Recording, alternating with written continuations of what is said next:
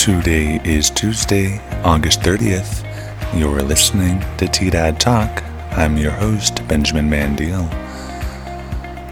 The weather is expected to be mostly sunny with a high near 85 today, along with a 10% chance of showers and thunderstorms after 3 p.m.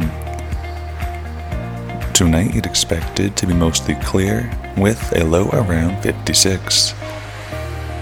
Now, here's the headlines for the day. Blues Fest, part of the Trandadio series, made a 2-day return to Trandad last weekend. The festival ran from Friday through Saturday in downtown Trinidad with between 3,000 and 4,000 people in attendance. The event saw local, regional, and national performers. New Mexico received $25 million from the federal government to address orphan wells left by oil and gas producers.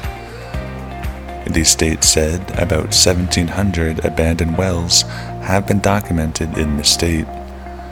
The funding is expected to allow the state to increase its work to remediate the polluting sites. The funding is expected to be received in October, and the state will have about 1 year to dedicate the funding to projects.